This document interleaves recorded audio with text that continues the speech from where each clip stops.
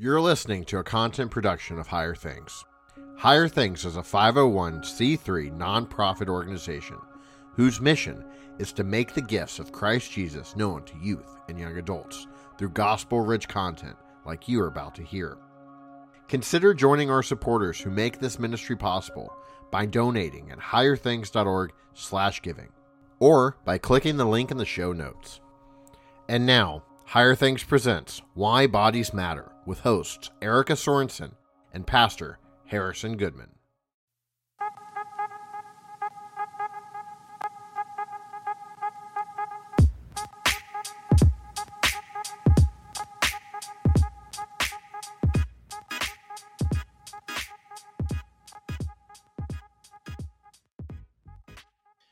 At the communion rail, that's where I get to commune with my mother again.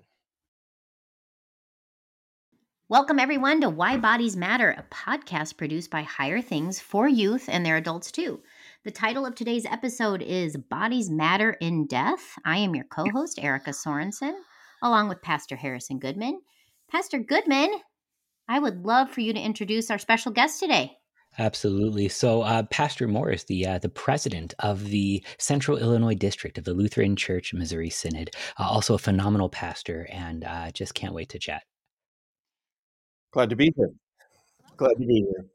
Pastor Moore, you did a breakaway this summer that happened to be my daughter's favorite, and I'm going to get the title right. Ars Moriendi, The Art of Dying. Is that correct? That's correct. I did it. Wherein you talk about, how a Christian dies. And in this season of our podcast, we're kind of talking to several guests, and the framework is sort of from birth to death. How does our faith and our faith in this body kind of work? And so today we're talking about death and being asleep in Jesus. So I am excited actually to talk to you on this topic because I think there's a lot of misunderstanding in the culture about death. Would you agree? Absolutely. A lot of misunderstandings.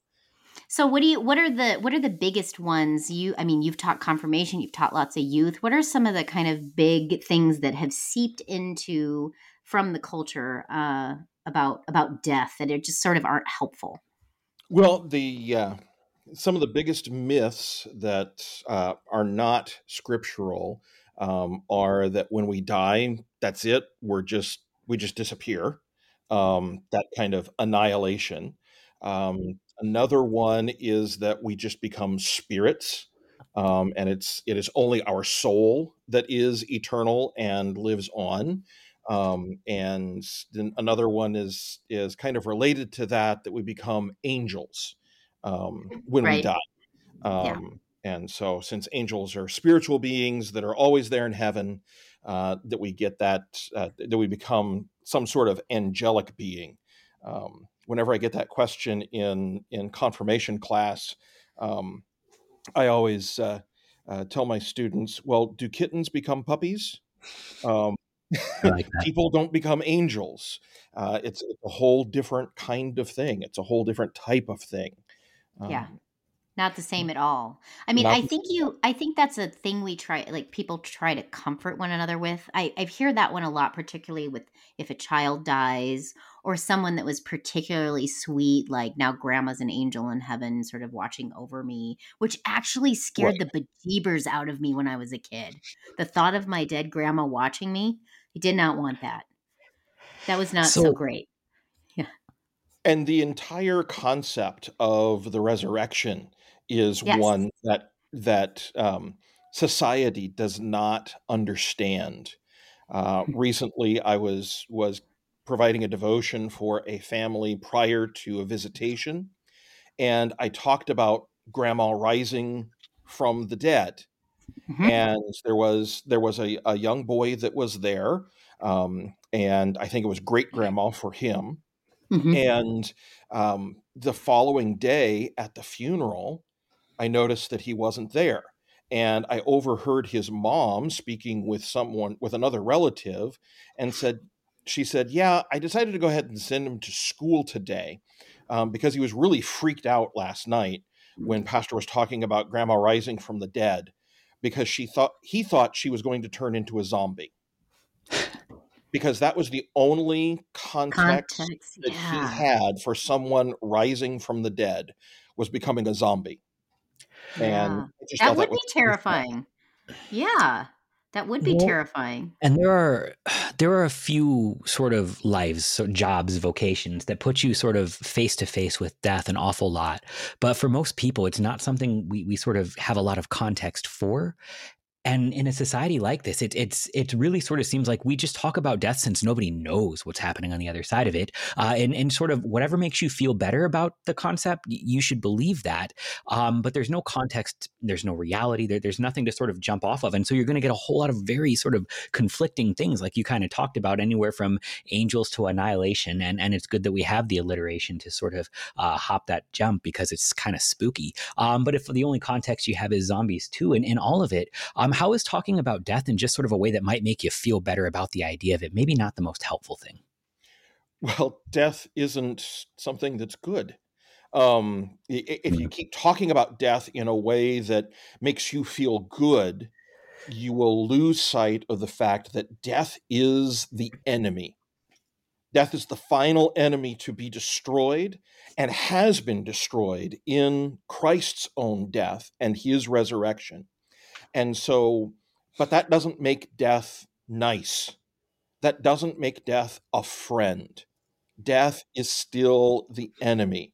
And we do so many things in our society to hide death. I mean, as you mentioned, Pastor Goodman, there are very few vocations where you regularly and routinely deal with death. And as a pastor, I get to deal with funeral directors all the time. And we have some discussions about the mortuary sciences and all of the things that funeral directors do to hide death, Mm. make death invisible. There's makeup that they apply so that your skin actually looks alive. I mean, if you've ever been in a room with someone who has just died, it does not take very long before their skin develops a color that is very unnatural, because that you don't have that blood flowing to those capillaries right up next to the skin. So we paint over that with makeup. And there are various other cosmetic things that they do. And it just hides death. And we need to recognize that death is the enemy, and that there is decay that comes. But this decay has been overcome by our Lord Jesus Christ. That seed that has fallen into the ground and died and now rises, bearing even more fruit. That might actually be the better thing to talk about, because you kind of mention it, but I think probably every single open casket funeral I've ever done as a pastor, I've heard that same refrain by somebody at a visitation. Oh, they look so good right now. And Yeah. I mean, there's sort of like the small talk aspect of like, do they? Because like we say that about newborns too. Like, are they actually cute? Or do they look a little bit like an alien? They look like There's Winston Churchill, all of them.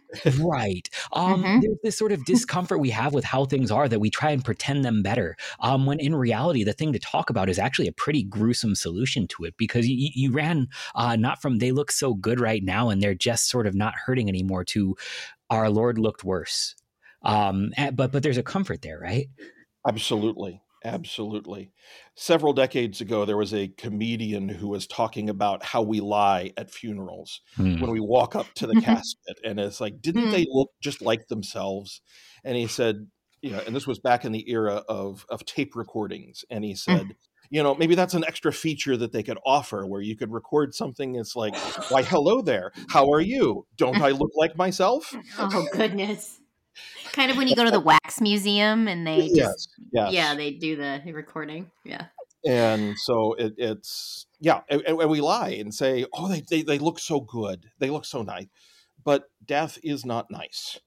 And the twistedness of our Lord's own body upon the cross, as he was there in death and upon the tomb, Um, Actually, every Holy Week, I have a painting that I replace as my header on Facebook, Mm-hmm. um, and it is perhaps one of the starkest and most realistic and dead Jesuses being laid in the tomb Mm. um, I have seen, and it truly is unsettling, Mm-hmm. and that is it is good that it is unsettling because death is not natural. Mm-hmm. Right. I think we sometimes just sort of in recognition of that go looking to sort of the wrong things because we're sort of left behind in this. We either say, well, God is in control of all things and God let them die, so God must love death. And we can even go to the cross and say, well, I mean, look up there. It's God must really be happy with how things are right now. Like what would you say to somebody who sort of approached that and where might you point them instead? Well, we get to point them to the resurrection Hmm. then. Christ entered into death in order to deliver us from death, not because God was happy with death, but in order to deliver us from death. If your child is flailing around in the pool and drowning, you jump into the pool to go grab them and pull them Hmm. out. Yeah. Mm-hmm. God, our Heavenly Father, saw us in death and sent Christ into death to grab us and pull us out because death is not where we belong. We Mm-hmm. belong alive with God for all of eternity. And so he came to where we were in our death, in that separation, in order to reunite us by his grace in Christ. You know, it comes to mind, we were talking about art, but there's a beautiful Ed Riojas print about the parable where he goes and purchases um, the field. And Yes, have you seen this one where Christ is actually in that field, and the reason he bought that field, he's pulling a coffin out of the yes, ground. And the reason he bought that field is because you are the treasure in that field. yes. And he is there conquering death, and he's going to someday make all things new, and we will be resurrected with him and that promise, which is why I believe the title of your breakaway this summer was The Art of Dying, because Christians now no longer have to fear death. Why is that? Why do we not have to worry about that anymore? What is the art of dying? What is that about for the The art of Christian? dying is that joy that we have as Christians in knowing that death has already been defeated. So while we are facing it, we can know that on the other side of death is our Savior. Hmm. That it is something that is there for us, and that our Lord has taken this dread enemy and this hole in the ground and changed it from that which is a destination to being a portal. Hmm. Several of our Easter hymns talk about Hmm. death's portal, because it is now in Christ's triumph, the doorway into everlasting life, which everyone on the earth, except for those who are alive on the day of our Lord's return, will know. We Hmm. will all know death. And so, through that portal of death, we will enter into everlasting life. And the art of dying is that art of living your life in such a way that you are prepared for death. Hmm. Um, and well, I actually just attended a funeral this morning, and the preacher was actually the son of the man who had died. I Mm-hmm. could not do that. My Wow. mother made me promise that I would not be the one who would be conducting her funeral. Yeah. And she didn't need to convince me too terribly Yeah. much, because I knew I Oh. needed to be receiving at that point rather than giving.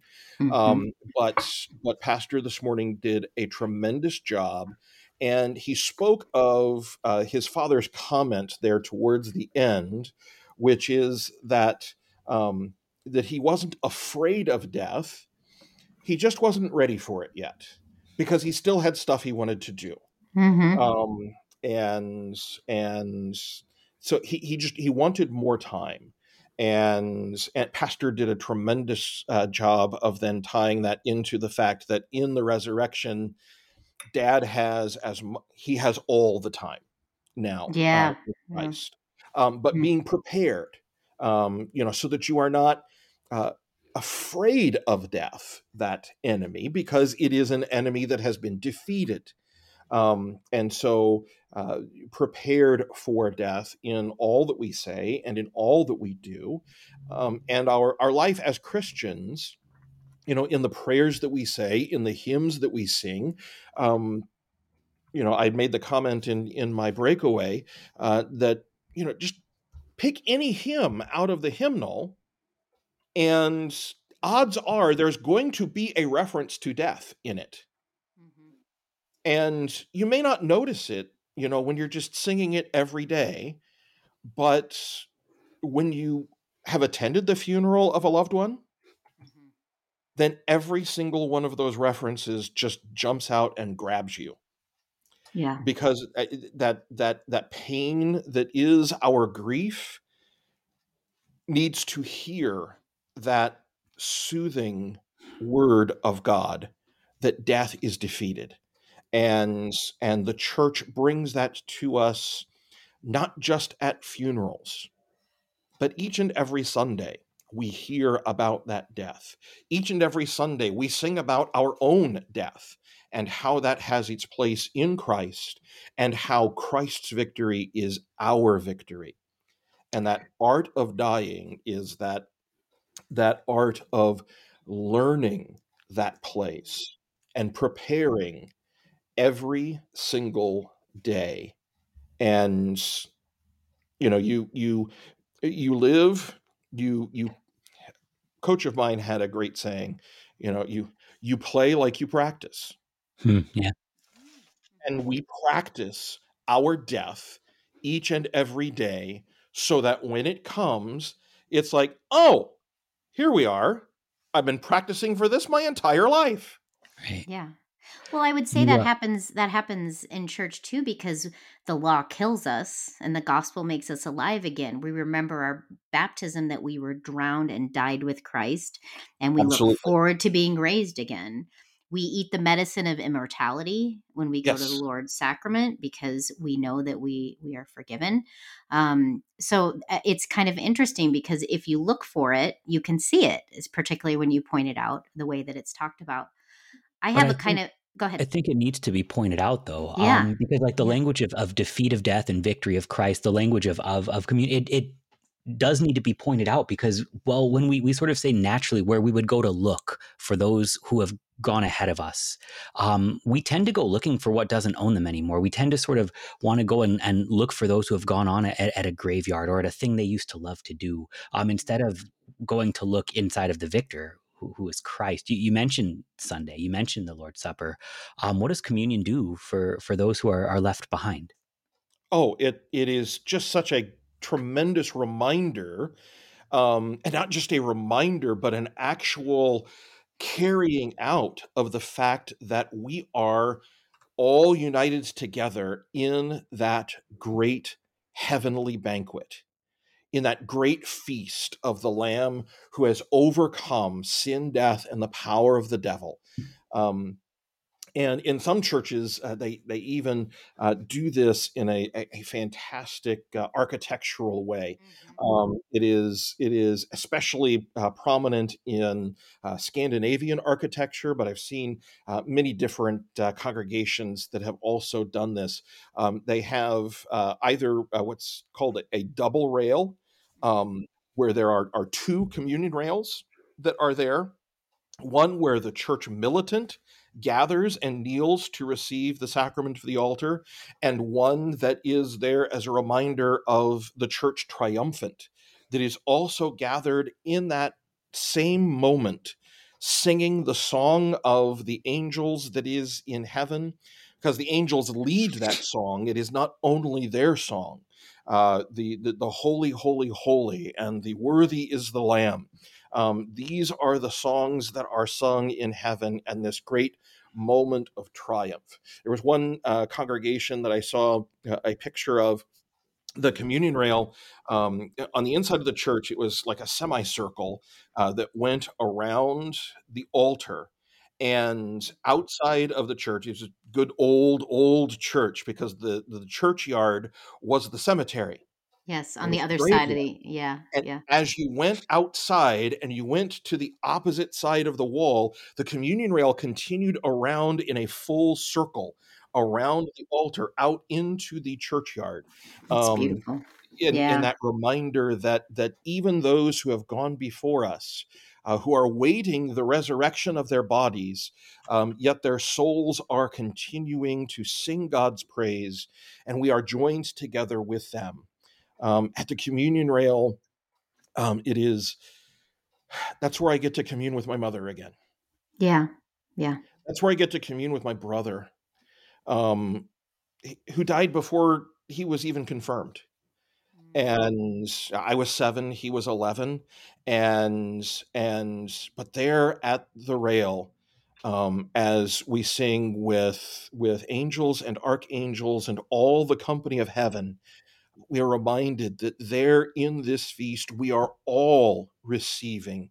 We are all singing the praise of the Lamb who was slain and now lives, and that even death cannot separate us. And there, at Holy Communion, we are united as one to Christ, and because we are united to Christ, we are united to all of the saints, those who have come before us, those who are shoulder to shoulder with us there at the altar, and even those who are yet to come.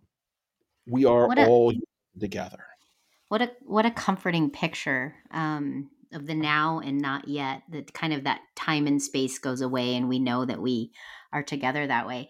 I actually want to back up and ask you a particular question, which I think is interesting and that comes up because we've been talking about the triumph after death that is for the Christian and the promises that we have in Christ. But I know it's sometimes hard for at least the kids that are listening.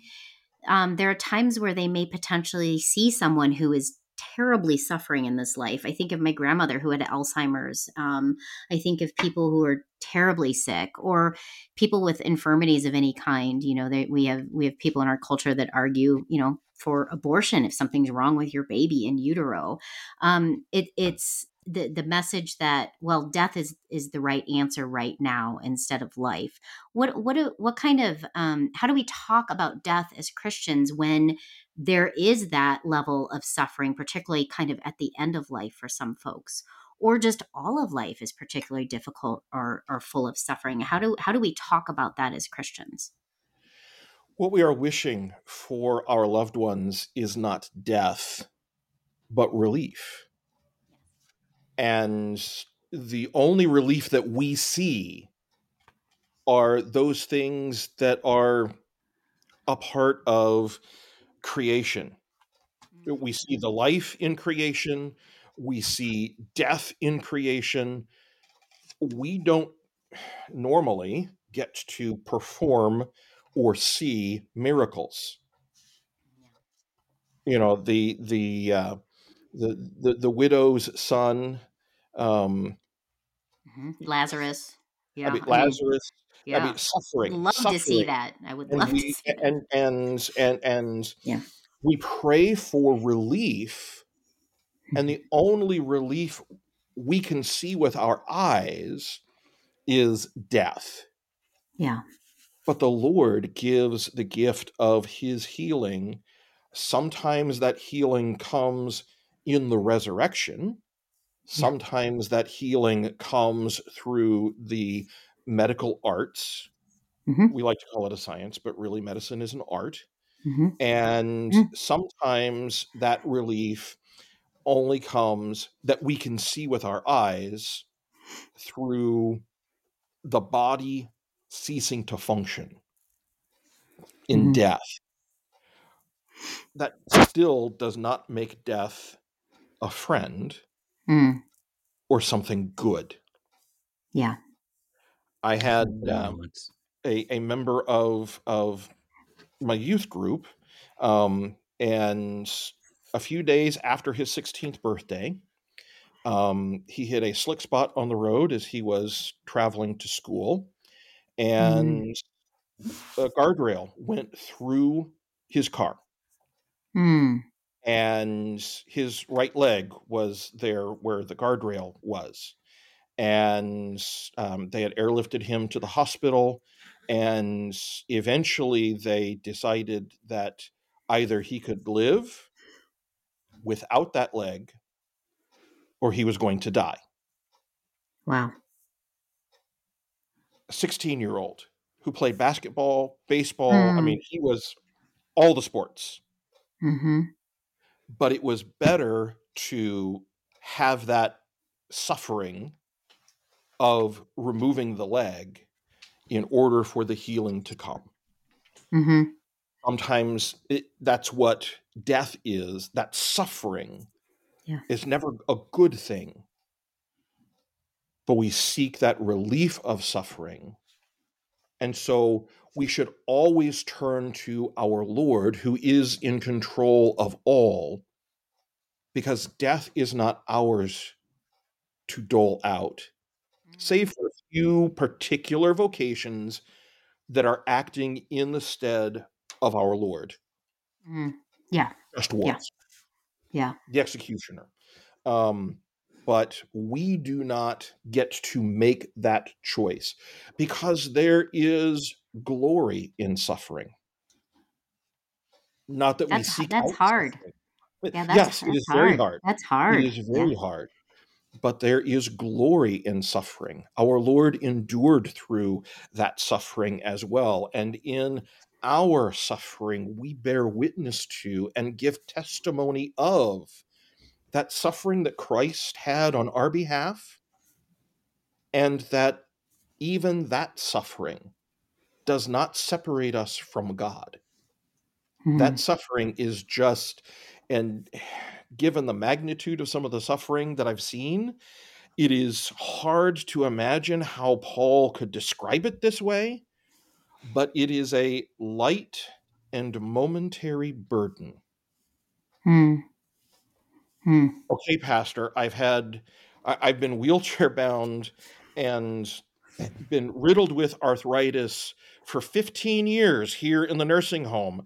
What do you mean this is a momentary burden? Well, yeah, but the Lord is going to bring it to an end one day in his time. And in the meantime, we recognize that these light and momentary burdens are proclaiming to us the mercy of Christ. Absolutely. Amen. Pastor, I can't think of a better place to end. Thank you so much for joining us this day for our podcast. Erica, you got anything else? No, just thank you so much for talking about how our faith relates to this particularly difficult topic and bringing the light of the gospel to it. I thoroughly appreciate it. Thank you so much for being here. You're quite welcome. Thank you for having me. Lovely.